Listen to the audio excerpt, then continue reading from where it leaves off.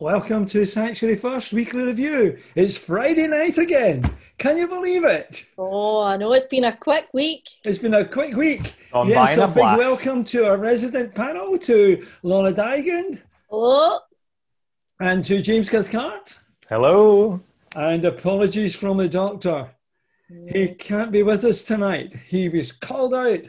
But you know what? We've got another doctor in his place, the Reverend Dr. Alan Vint, who's with us tonight to help us talk astronomical ideas.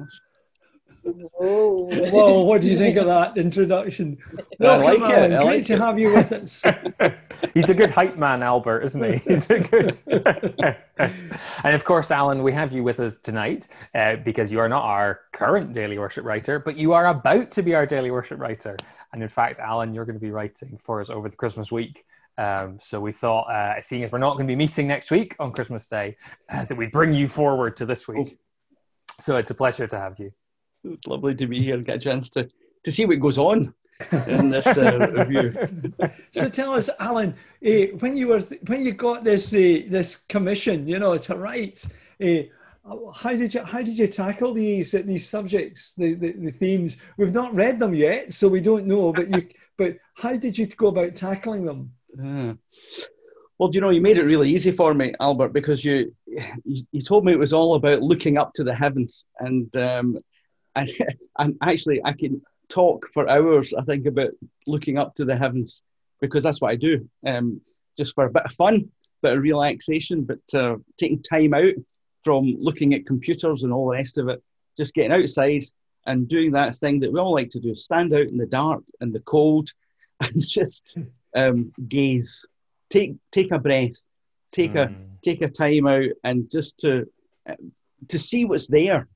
Some people like to kind of get out in the daytime, look around, see all the things that are going on, get out into the hills and all the rest of it.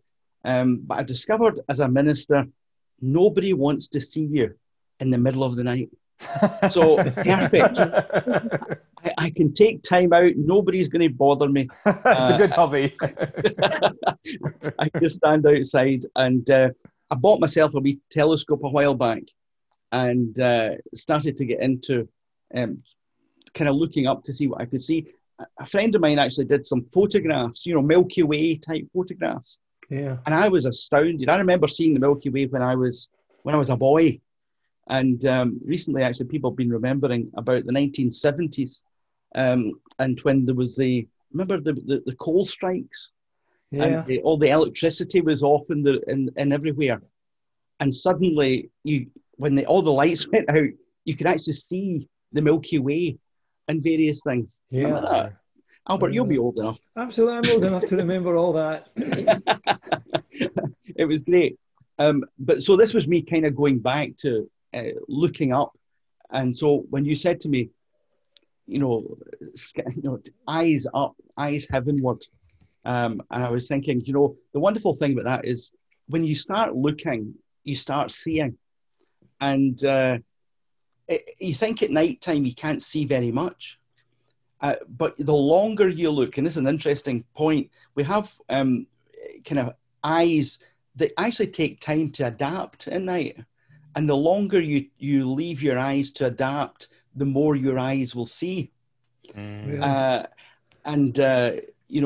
It's amazing as the photons of light come in. You suddenly see many, many more stars. You start to see some of the definition that's up there in the sky. The Pleiades, the Seven Sisters, sometimes we call them, the wee fuzzy, but you can sometimes even see the Andromeda Galaxy. 6 times bigger than the moon, the Andromeda Galaxy. But people don't spend long enough just looking. And then you start seeing other things, the planets, little dots that keep moving. There's a big red dot at the moment, which is Mars in the sky. But I got into taking pictures, and I just love taking pictures like the one behind me, which is Orion Nebula. One of the things you can see with your eye, it's a bit of a smudge. If you look at, what Orion's belt, Orion's belt? Aye. The dots in a row. And then he's got his little sword that goes down the way. And if you look kind of halfway down the sword, that's where that is, that Orion's Nebula. And interestingly, it's glowing very, very brightly in the middle, and it's actually birthing stars. It's a nursery for stars being born. Gosh, a star nursery. So it's not just nice. It's actually something's happening there. A crucible, a furnace. So very appropriately, we put that in at Christmas Day. Yeah, because that's the other thing, Alan, is that you'll be sharing one of your pictures every day. Yes. And behind me is another one of your pictures. Yes. Alan, I noticed something you said there. In the dark, when you're in the dark, you think you can't see anything. But eventually your eyes become accustomed and you can see things. Do you think there could be a parable there in our inner darkness when we're struggling with something that is almost, if we keep looking into the darkness, we can maybe see things that we wouldn't necessarily see, but they may not be able to, we would never see in the light, but we can learn things. Come here, here's the question, but maybe open to everyone. Do you think we can learn some things when we're going through these dark times in the darkness to see something that people who never are in the darkness never see? Oh, most definitely. Oh, I'm sure. Yeah. I think actually, probably I would say the hardest times in my life. I think I think it's about facing into it. It's like not trying, how some people will bury their head in the sand, some people will try to escape, some people will look away. Sometimes I think if you just face right into it and look at it as what it actually is, I think there's actually a way through then, because I think it is, you adjust to that situation as it actually is. And I think then there's times that in that moment, I think whenever you're really facing in, I think God can really speak into you. And really, it's like it's this kind of just making yourself completely vulnerable, to whatever it is. And I think it's, I know from my own personal experience that when you just look into it, somehow that's whenever answers start to appear. Or comfort as well. Comfort starts to, it's like what Alan was saying about, when your eyes adjust and you actually see that there's more there than what you first realised. That there's actually more stars, there's much more than what you actually thought there in the first place. Absolutely. And I think, with this, the metaphor, even thinking about artificial light and the idea that it's hard to see the stars on a general basis. A lot of us living in urban environments with a lot of light pollution, and there's a way in which electrical light is great. Like, if it wasn't for electrical light, we wouldn't be here and we couldn't carry on. But actually, if we live lives that are illuminated all the time, we're not resting, and you think the human body is probably designed for a little bit more calm and not having all this blue light all the time. And actually, that maybe some of us are not kind of afraid of the darkness, afraid of going to that place of quiet where you will find a new light and you'll find this bright light and you'll find the bigger picture of what's there. But we're afraid to go there. We'd rather leave the wee night light on because we don't want to take that step. Understandable. So, and it's interesting, and just continuing on with your metaphors about this, this picture behind you again, you can see that it's lovely and colourful, but the question is, how do you get through the light pollution? And you actually have to put on filters, because, essentially the orange glow of the sodium lights is not what you want to see. Those pictures in space don't have sodium coming at you. There are only a couple of elements that are really excited, kind of sulfur and oxygen and hydrogen, and you kind of want to focus in on these, and then to take all the other things and get them out of the picture. Why? Get out the light. Yeah. So filtering is important. And actually, that's really important, I think, for us as well. Just that whole idea of focusing in on God, kind of, I'm talking about dark adapting, but, taking your time to, and essentially work your way through the veil by shuttering off the other things that are crowding your mind in order to kind of focus through it to find the kind of real truths. Yeah. Gosh, that's really interesting, and makes the metaphor so much richer. This idea of what actually, in order to see properly, what do you need to stop seeing? What do you need to stop looking at and getting crowded out by? So, hey, Alan, tell us something about this Star of Bethlehem that I've been hearing an awful lot of people talking about. What's all that about? The Star of Bethlehem. Well, this potential star of, let's call it a potential Star of Bethlehem. You don't want to just kind of listen. It's not been seen for 700 years, is that right? Well, it's something that actually happens quite regularly, but it's called a conjunction. So obviously the planets are circular, are going round their orbits, round, the sun as we are. And every so often they will line up, if you can imagine it, because we're kind of roughly on the same plane. So every so often they'll line up and we will see them line up. So it's called a conjunction. And it just so happens on the 21st, so the shortest day this year, the two planets, Saturn and Jupiter, will be very, very close to each other in that kind of lineup. So much so that it will appear to be a very, very bright star. Now, I say the line up every so often, but the lining up of Jupiter and Saturn actually hasn't happened for us to see for hundreds of years. And it won't actually happen again for a while. 2080 is the next time it will happen.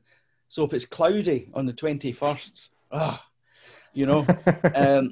but it was worked out by a chap called Johannes Kepler, and he kind of worked on the movement of planets way back, because planets are worked a mathematical kind of model. He worked it back and discovered that around the time of Jesus, this conjunction of planets happened 3 times in the 1 year. And which would have been a really interesting, I mean, if you think about the wise men having to journey, it wasn't obviously over one night or a few nights. It was over weeks and months. And so these conjunctions happened at periods over a number of months around the time of Jesus. So the speculation is, and Johannes Kepler actually kind of was very strong about it, said, could God have used this conjunction of planets to lead the Magi to Jesus? Because they were the early astronomers. And we know that from where they came, the Chaldeans, that was their kind of speciality. And they believed that a conjunction of planets, this is in their ancient writing, meant or merited the fact that something big was happening in the world and that they should investigate it. So, right. It all comes together. So on Monday night, it's 21st, this conjunction is going to happen. The last time it happened, I wrote it down. It happened not as well in 1623. The last time that it was as close was 1226. So it'll be brilliant if you get a chance to see it. Mm-hmm. And you can see it. It'll be very bright. It'll be low for us in the southwest sky, quite low down, early in the evening. Will you be looking for it? Will you be out with your telescope? Well, it wouldn't need a telescope to see it. You can see it with your eyes very, very well. Brilliant. So early evening, Alan. Early evening. It's early evening because, of course, it's the shortest day, so it actually gets dark really, really early. So you will be able to see it probably from about kind of 5-6 o'clock. Wow. Yeah. So look out for it. Yeah. Yeah. So I'm excited to see it. Do you but think? Also here's realistic. the thing, Alan. Then do you think it could be maybe something amazing has been happening in the world today with COVID all around the world, and here's this conjunction happening as well. there's a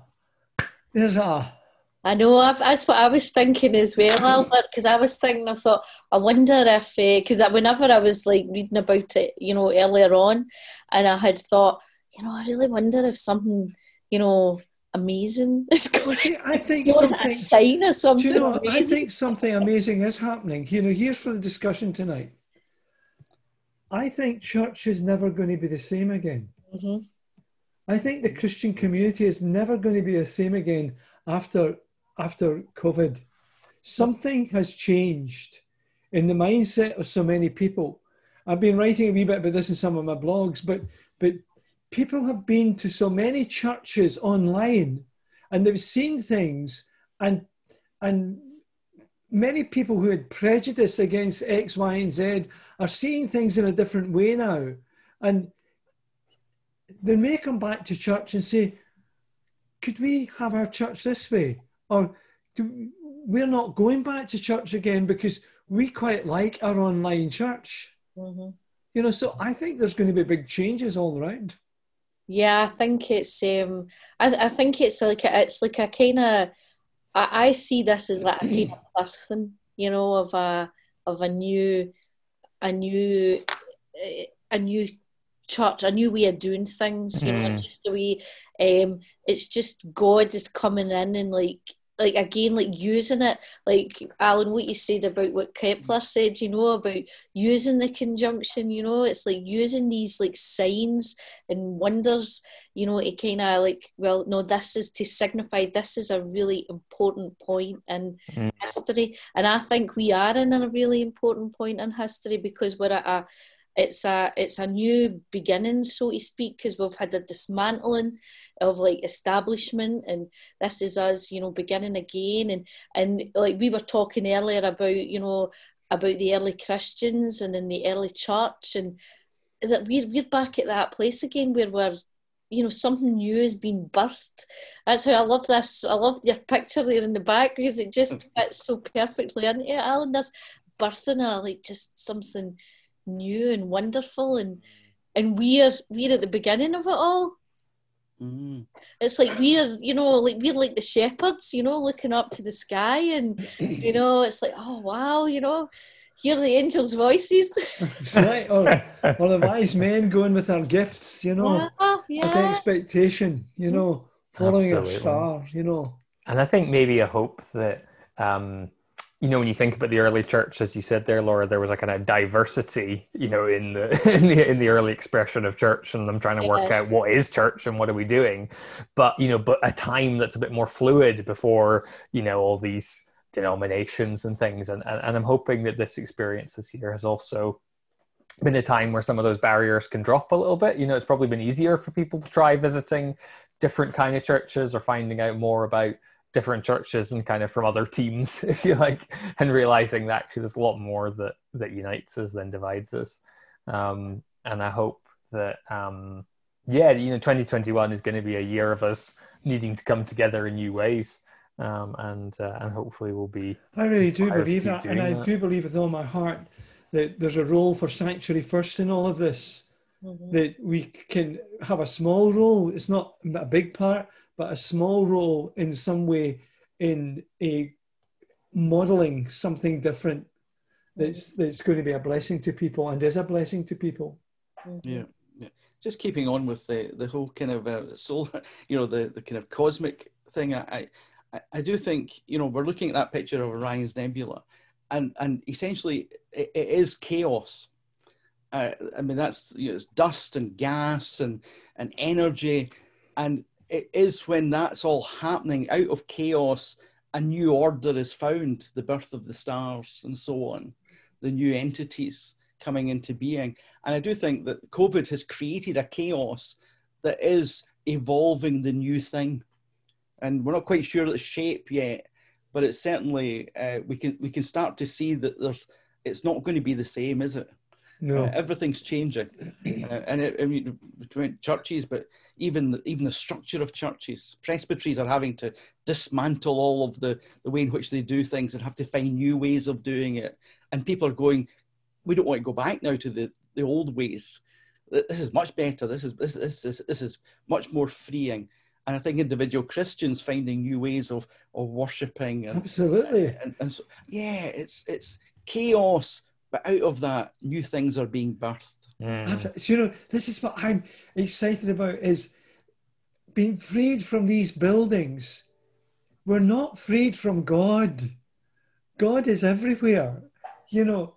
And not only that, but we're going to be introduced to other people who God has been working in their hearts outside the buildings. Yeah. You know, and I think there's a new community of believers that the Holy Spirit is bringing together. And one of the things I've been thinking about, I wrote a text to Laura about this, is in creating community. It is the Holy Spirit that creates community, but the pioneer ministers, we cannot be ministers to nothing. We need to be ministers. All of us need to be ministers to community. We need to be part of a community in order to be a minister, to be a bishop, to be a priest, whatever it is. We need a community to be part of, because you don't start it. It's the community that calls you. And so there's this idea of the pioneer going in search of the community that's calling him or her to be within that community and to have a role within that community. I think that's quite exciting. I wonder if we might turn at this point to some of the prayers that you've been writing this week, Albert. And I was thinking particularly about the one, I need to be unlocked, you know, in terms of this thinking about releasing of potential that you've just been saying there.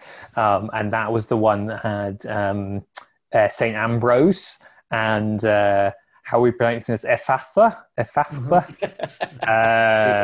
Just clearing my throat there.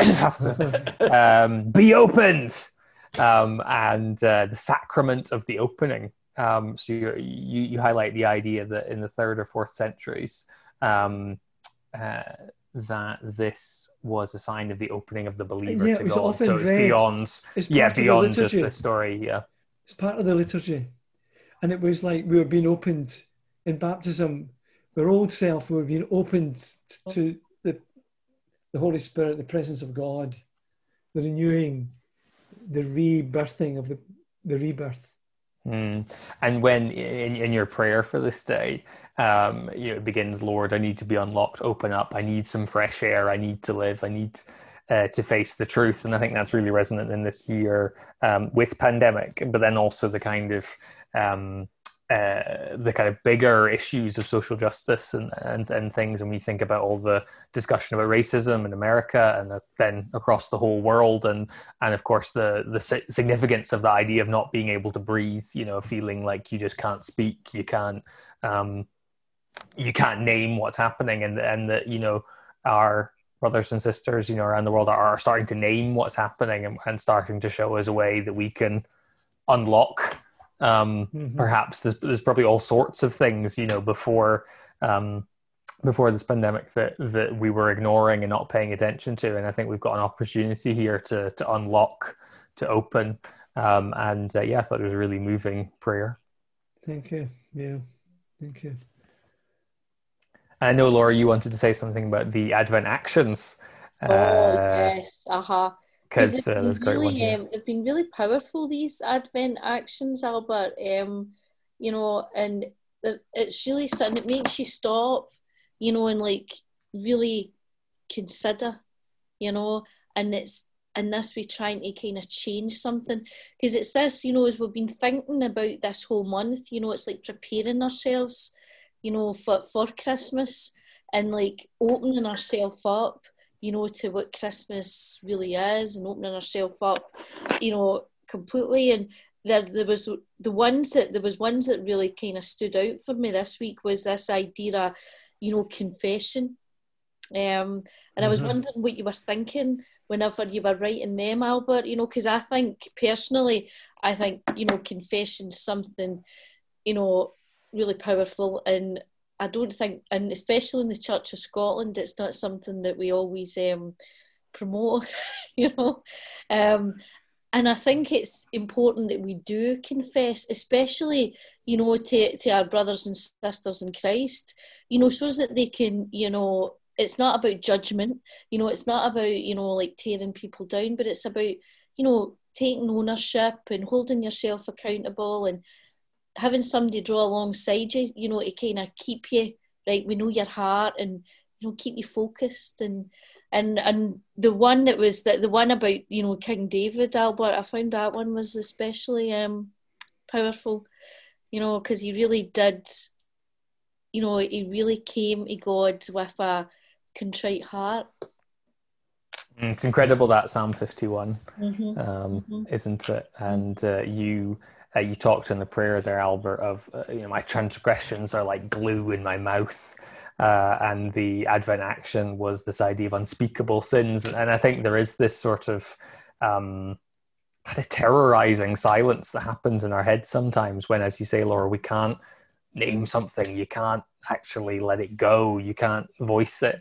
And so, you know, the idea that, you know, it's very Psalm-like, your prayer, in this sense of kind of rolling it around, and actually it's only when things start to open up, and kind of going back to what we were saying earlier in the conversation, but that actually facing the darkness, you know, having your eyes open and looking at the darkness, that you start to see the light, and then the tone shifts to be more hopeful towards the end, that then will my lips be open. So even at the end, the lips aren't quite open yet, but they're starting to open. And it's this kind of thing, because I think we like, if we keep it to yourself, you know, it stops you kind of living, doesn't it? It holds you back.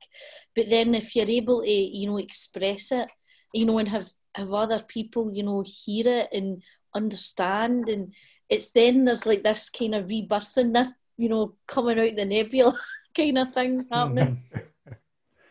Yeah, it's very, very hard. I mean, it's not an easy thing to do. And some people find it easier. Their personality allows them to be much more open about these things. Other people just struggle with it. And it's the element of trust, to draw alongside someone who you can trust as your confessor, and be able to receive that. And also for the person who receives it to be able to forget it. Yeah. You know, I find as a minister, I don't know if you find this, Alan, and Lord, I don't know if you've discovered this yet, but God has given me an amazing ability to engage with people when they confess and tell and talk about something. But you know something? 3 weeks later, I forget all about it. And I can see that person in church, and that's not the first thing that I think of when I see that person. Mm-hmm. You're absolutely right, Alan. I don't know if have you experienced that, Alan? Oh, absolutely. I remember very vividly a lady in a previous charge, and she was very elderly, and she said, you know, she'd been holding something most of her life, and she kind of let it all out and told me all about it, and it was such a thing for her, and at the end of it, she was so relieved to be able to pass this on, and I do remember seeing her sometime later and thinking, what was that lady? What was it? God kind of like said, wipes it out of your mind. My mind. I did. It's gone. It's gone now. Yeah, because it wasn't for me to hold. Yeah. Yes. It wasn't. It was passed on, but for me just to say it's gone. It's gone. It's gone, and it had gone from her because she had given it to me. And really important. I think that's an important thing about confession, which you're saying it's gone, it's wiped, and you know something? God's forgotten about it as well. Yes.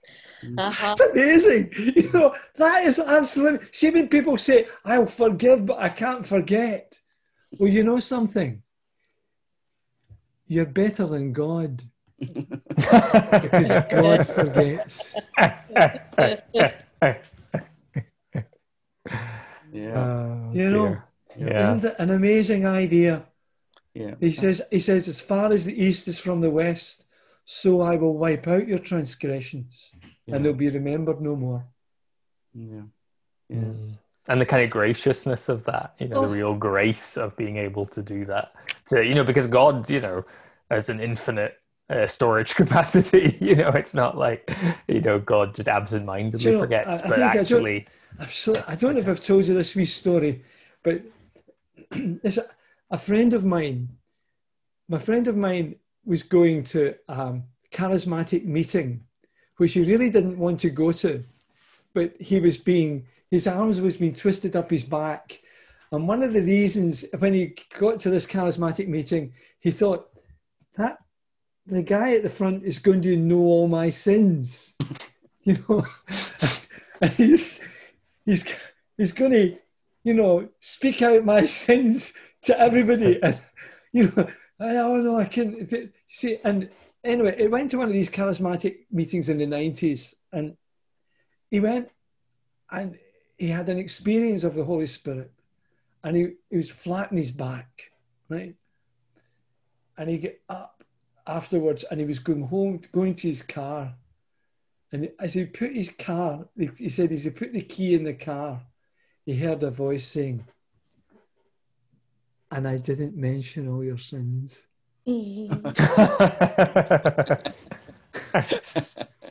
Very good. Our God is gracious, and he doesn't come to punish us and torment us. Yeah. But when he wants us to speak these words of recognizing, what do you want me to do? And I think that's why Jesus pulled the man to the side and put his hands in his ears. He took him away from the crowd of people. He didn't want to embarrass him. And he puts his fingers in his ears to say, is it all right? Is this what you want? And the man has a speech impediment, and he releases it, and everything changes for him. Be opened. And I do think that you said there about what do you want me to do? There's a response, isn't there? And I think that's what really came out from your reflections to me. I was quite struck by these action points, and I was thinking, well, all right, okay, you want me to do something about this? Because we're very good in the church of being about the head and about the heart, and we forget the hands. We actually need to be responding and doing. Yeah. And our thankfulness isn't just singing a song.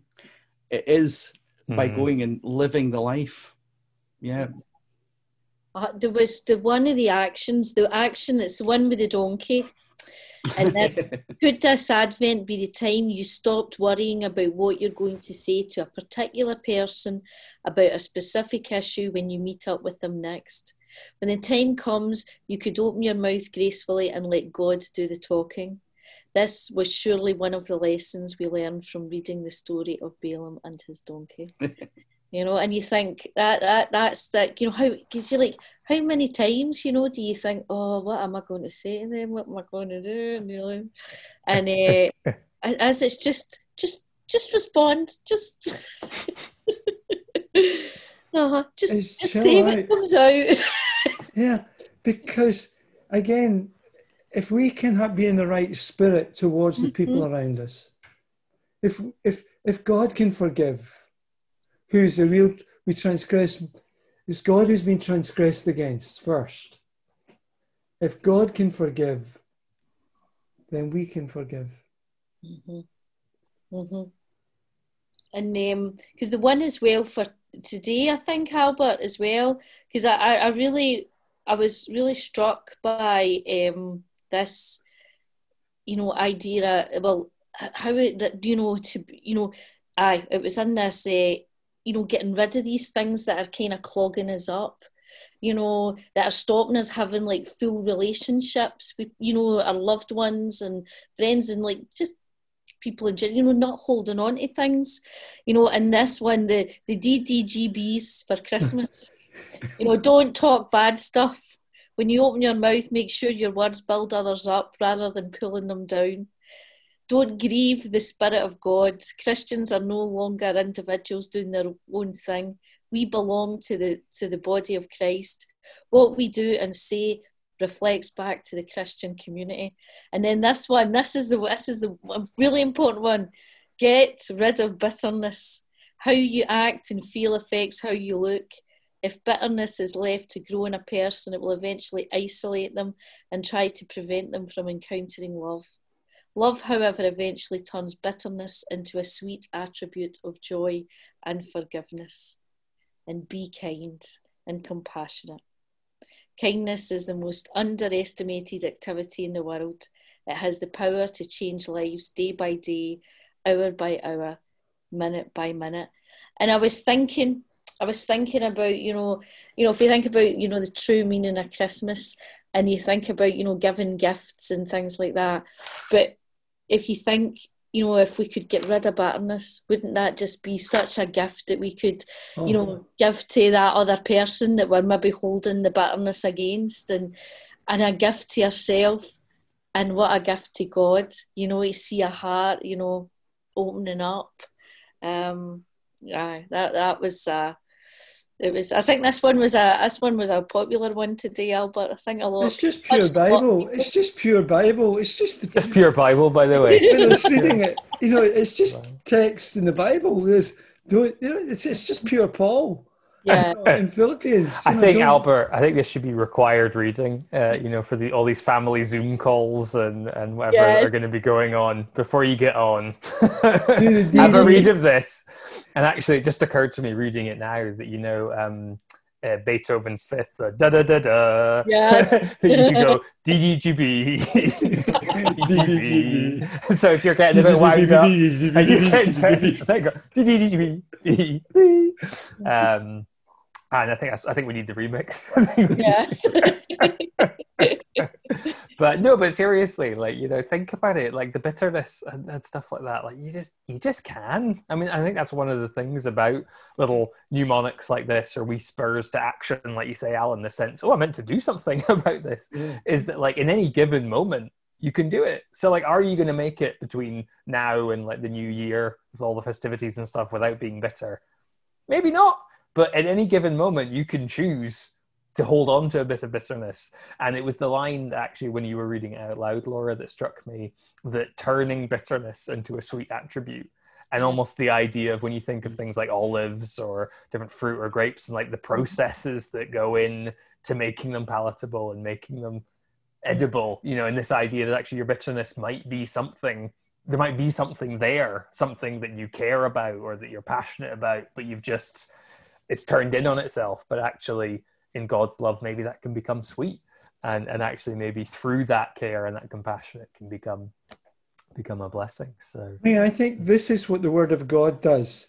What we're speaking about tonight, just now, is the Word of God, and the Holy Spirit of God takes these words and rolls them out into the universe, into our world, and as He rolls them out, He's inspiring us all to think, that's absolutely true, that I could be the greatest. If my attitude changed to my work, if my attitude changed in so many different ways, if I just had an attitude change, what difference would it make to the world around me, to what I would see? Back to what you were talking about, Alan, in the darkness. Could I actually see a way out of my darkness tonight as I'm listening to this podcast?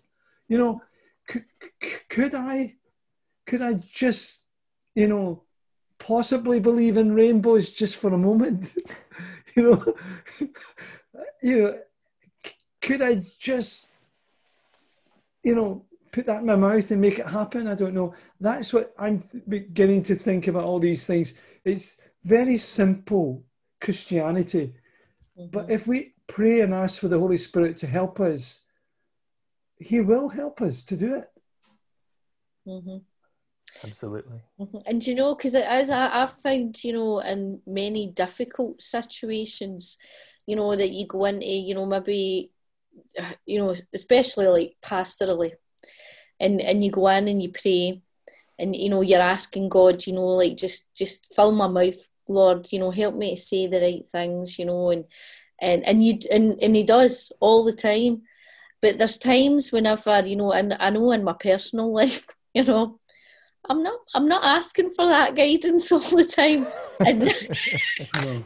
and this was, you know, like, actually, you know, I should be maybe praying for that as well in all aspects of life, not just the professional, and not just whenever doing God's work, but you know, because that's the thing, we are, you know, we're representing, you know, we're a body, you know, we're a collective, and I think it's important that it's and that made me kind of, you know, question myself as well. Mm. Yeah. There's a lovely picture coming up this next week, which is it's a picture of an athlete in the stars. So it's it's an interesting one, and the whole kind of meditation there is about essentially running the race. We press forward to the upper call of God on us, you know, to kind of strain every muscle to go for what is out there, because you know the more that we put in, the more that God is able to do with us, and the more that we're able to enjoy everything that He has for us. Yeah. You know, it's that fullness of life, and it just is there. But we just need to, in a sense, kind of reach forward like the athlete trying to get to the tape. Just stretch forward, take it, and it's fantastic. But that's a lovely picture, the athlete and the stars. Wow. Do you know, I love this idea you've brought to us tonight there about reaching out in the sky to the upper, our highest calling, you know, and it got me thinking about, just as you were saying, talking there about the athlete, that I noticed that when others go out running, people sometimes start running with someone who, like you were talking about, someone to encourage you to be your confessor, but also your trainer, Yeah. you know, and somebody who can run better than you, but they run that wee bit and they stretch you. Yeah. And I remember speaking to Ian Ferguson, you know, my friend up in Aberdeen. We've had Ian on the weekly review. I remember Ian saying to me, you know, Albert, stay around anointed people with the Holy Spirit. People who are close to God, shelter with them, because you know what? It will rub off onto you. you and hear their vision and there's something of the grace of God in their life will spur you on as well. And you know, I found that in my life. You know, over the years, you probably know I've been very pally with Willie McPherson, who's the chief executive of the Vine Trust, and we work together to bring about the Vine Trust. But you know, Willie's faith is quite amazing, and he inspires you, you know, and he inspires the people around him. He's not perfect, he's not a saint, not giving them a saint, but you know, he's got this gift of faith. We can make it happen, and he can make other people believe it will happen, and it does happen, you know, and that's somebody stretching, isn't it? Yeah. Who stretches, I'm using as an example, who stretches you. But if you stay around people who never want to be stretched, never want to do any exercise, you know what? You'll end up becoming like them as well. What's it someone said? You get like what you look at. Yeah, that's true. Yes. You know? And if you keep looking at the stars, sir, Dr. Vint, you're going to be helping us to see something greater. And that's what we're trying to do this. That's why we said open skies. You know, we started off, you know, at the beginning this week with what was it? It was the open plan. And then from the open plan, we moved to the open heart. Yes. And from the open heart to the open mouth. Amazing what we're talking about tonight. But next week, it's the open skies. All the way up. all the way up to where God's calling you. Wow. Do you know, I'm just thinking about how, I know we were talking about Saturn and Jupiter earlier on, and then, but thinking about, like, because I got into astronomy whenever I was young, and I've had this lifelong, love of astronomy. And see, the first time that I looked through a telescope and I seen Saturn and Jupiter, and it was just like, oh wow, just looking up there, and it was like my whole mind just expanded, just looking up, and it's like you just think of it, and it is this like looking up, and you just, it's like an aspiring, isn't it? Aspiring just to kind of see more and do more, and you realise God is so much more creative and amazing than we realise, like down here on earth. Because when you think about how God created, the whole universe, and how everything works, just, in partnership. You need everything there to kind of work in partnership with everything. And you're just like, wow. Absolutely. Wow. And then you go the other way, right into the nano, right? Oh, no. Wow. You can't see. You can't see up there. You can't see here. I know. And there's that idea, isn't there, that the people talk about us being stardust, and the idea that elementally most of the things that make up a human body, were in outer space once. Isn't that mind blowing? Like we are. Yeah, Do you remember that "You Are Dust" that we did, Albert, a few years back? But the idea that, because Albert and I did this kind of vox pop thing. We were talking to people about, from dust to ground return, blah, blah, blah. And there was this one lady who said, oh, I know, I'm dust. I'm gold dust. She's got it. It wasn't, I know, but it wasn't even gold dust. From my memory, she said, I'm pure gold dust. Well, refined gold. Yes. And so it's just incredible to think that we are just all part of this whole created thing. It's amazing. Yeah. Wow. And that takes us into this whole area now as we go into New Year, and we think about, the vastness of this creation, and yet the love that God has for us, and he's able, this great creator God is able to know everything about us, and even care for us and love us, and all who have ever been and ever will be. The hairs of our head are numbered, and he knows all about us, and he loves us. And what are humans that you are mindful of them? Exactly. And that's where our theme is going to be in the new year. Laura's going to be leading us off on that. This idea of what are humans? Like, really, are we?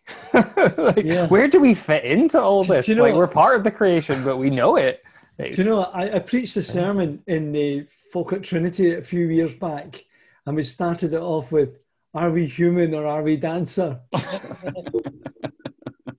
It's a great song. It's a great song. It also gets you thinking, are we human or are we dancer? And do you know what? I linked it in with King David dancing before the Lord. And he's looking up to Michal, his wife, and he's saying, are we human or are we dancer? We're dancer. Because we're called to dance in front of the Lord. We're called to be filled with the Spirit. Filled with everything that he gives us. And that's part of that reaching out into the stars to be the people God calls us to be. And it's that way, because I've been like, because I've been like, putting together that week, and it's the idea of community as well keeps coming through, really strong, because you think at the very beginning, God was community, and so, we'll get the Father, the Son, the Holy Spirit from the very beginning of time. And so you know, and we're made in God's image, and you think, well, we are community too, and it's you know, with everything, and I think that's what just whenever, you know, and I think that's what I feel whenever I look up at the stars. You know, I know some people might think, oh, that's a bit lonely to look up, but to me, you look up and you see all that, you know, all the stars and all creation, and you think that's communion with God, you know. It's, you know, really vast. I mean, that's the thing that gets me.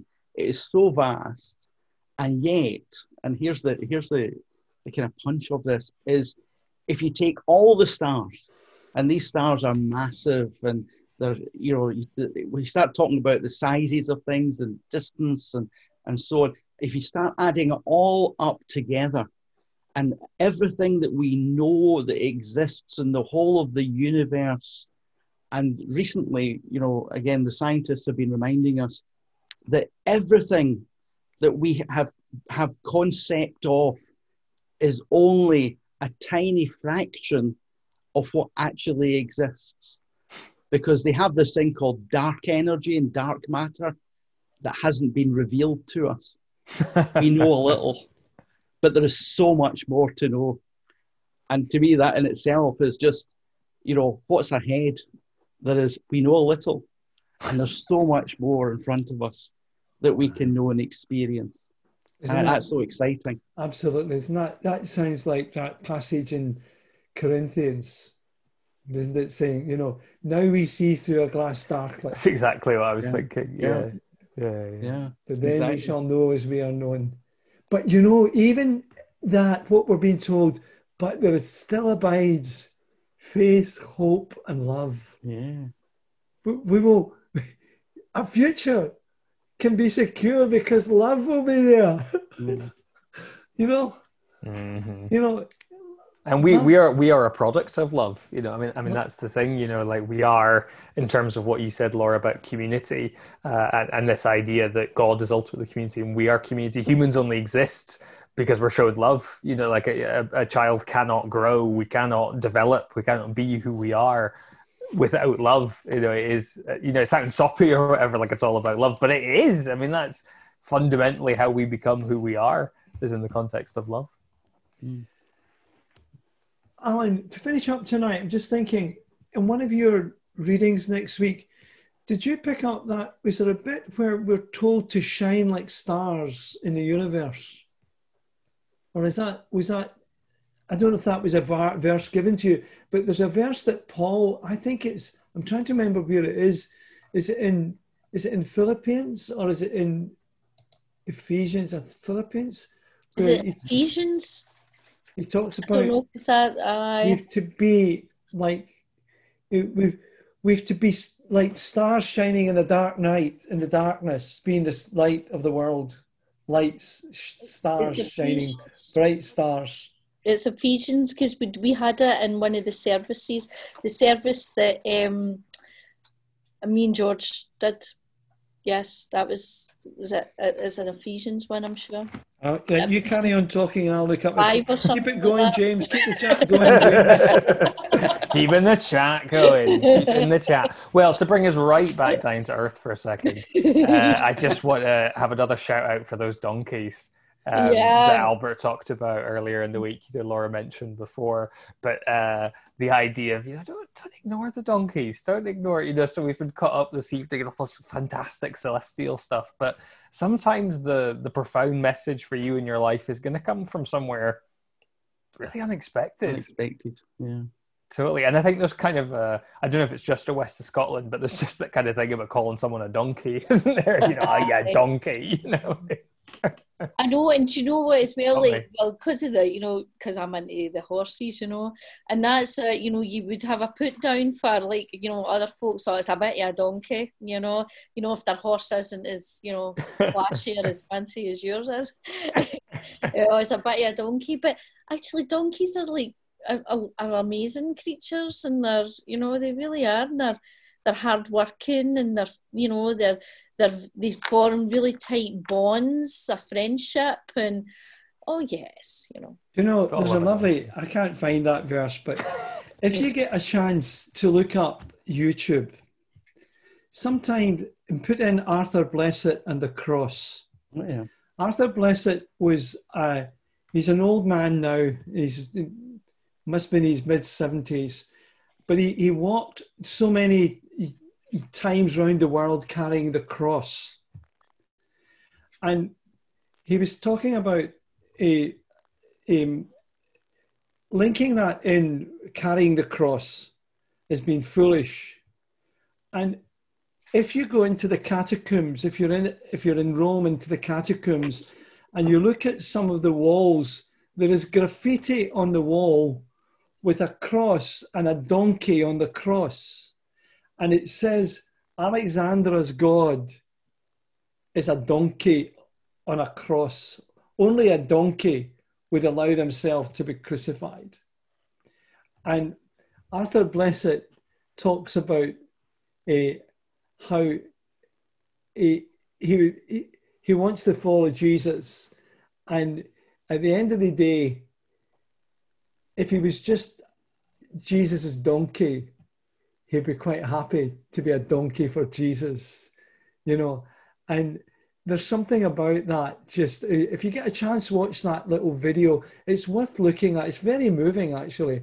He tells his story about how he carried the cross, and he's in tears at the end. And it's not made up for the video. It's a real experience. I might go and look at it myself again tonight, because it's just so powerful about somebody who has spent their life in service to the great King of Kings. Yeah. And at the end of the day, he says, you know, I don't care what it would be. If I could be a donkey for you, Jesus, I would be your donkey. Mm-hmm. You know, and that got me thinking about the donkey, and the donkey opening his mouth and speaking and seeing the Jesus, seeing the angels, and the donkey that was carrying Mary. You know, and just the donkeys. We don't know whether there was a donkey carrying Mary or not, but we assume there was. Yeah. And Albert, I found that verse for you that you were looking for. We right. didn't comment on it this week, but I'll tell you, it's from Philippians 2, right. Is the one that you were thinking about. Do everything without grumbling or arguing, so that you may become blameless and pure children of God, without fault in a warped and crooked generation. Then you will shine among them like stars in the sky, as you hold firmly to the word of life. And then I will be able to boast on the day of Christ that I did not run or labor in vain. Isn't that a great link for your athlete in the sky, isn't it? Yeah. That we might run like that and you know, do it for the glory of God. That's a great verse to finish up with, isn't it? I was going to say, what a note to end on. That's perfect. You know, stars shining. Yes. Thank you so much for being with us, Alan, tonight, and for sharing with us. I think it's been really an interesting evening. Oh, smashing. We've covered a lot of ground, haven't we? The whole cosmos?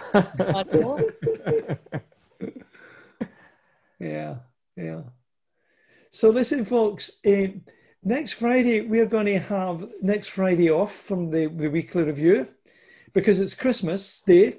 And we thought, hey, we're not going to impose on you on Christmas Day, but we have got a service for you, a little service, a little greetings, which will go up early on Christmas Day with a message and a greeting from the Sanctuary First team.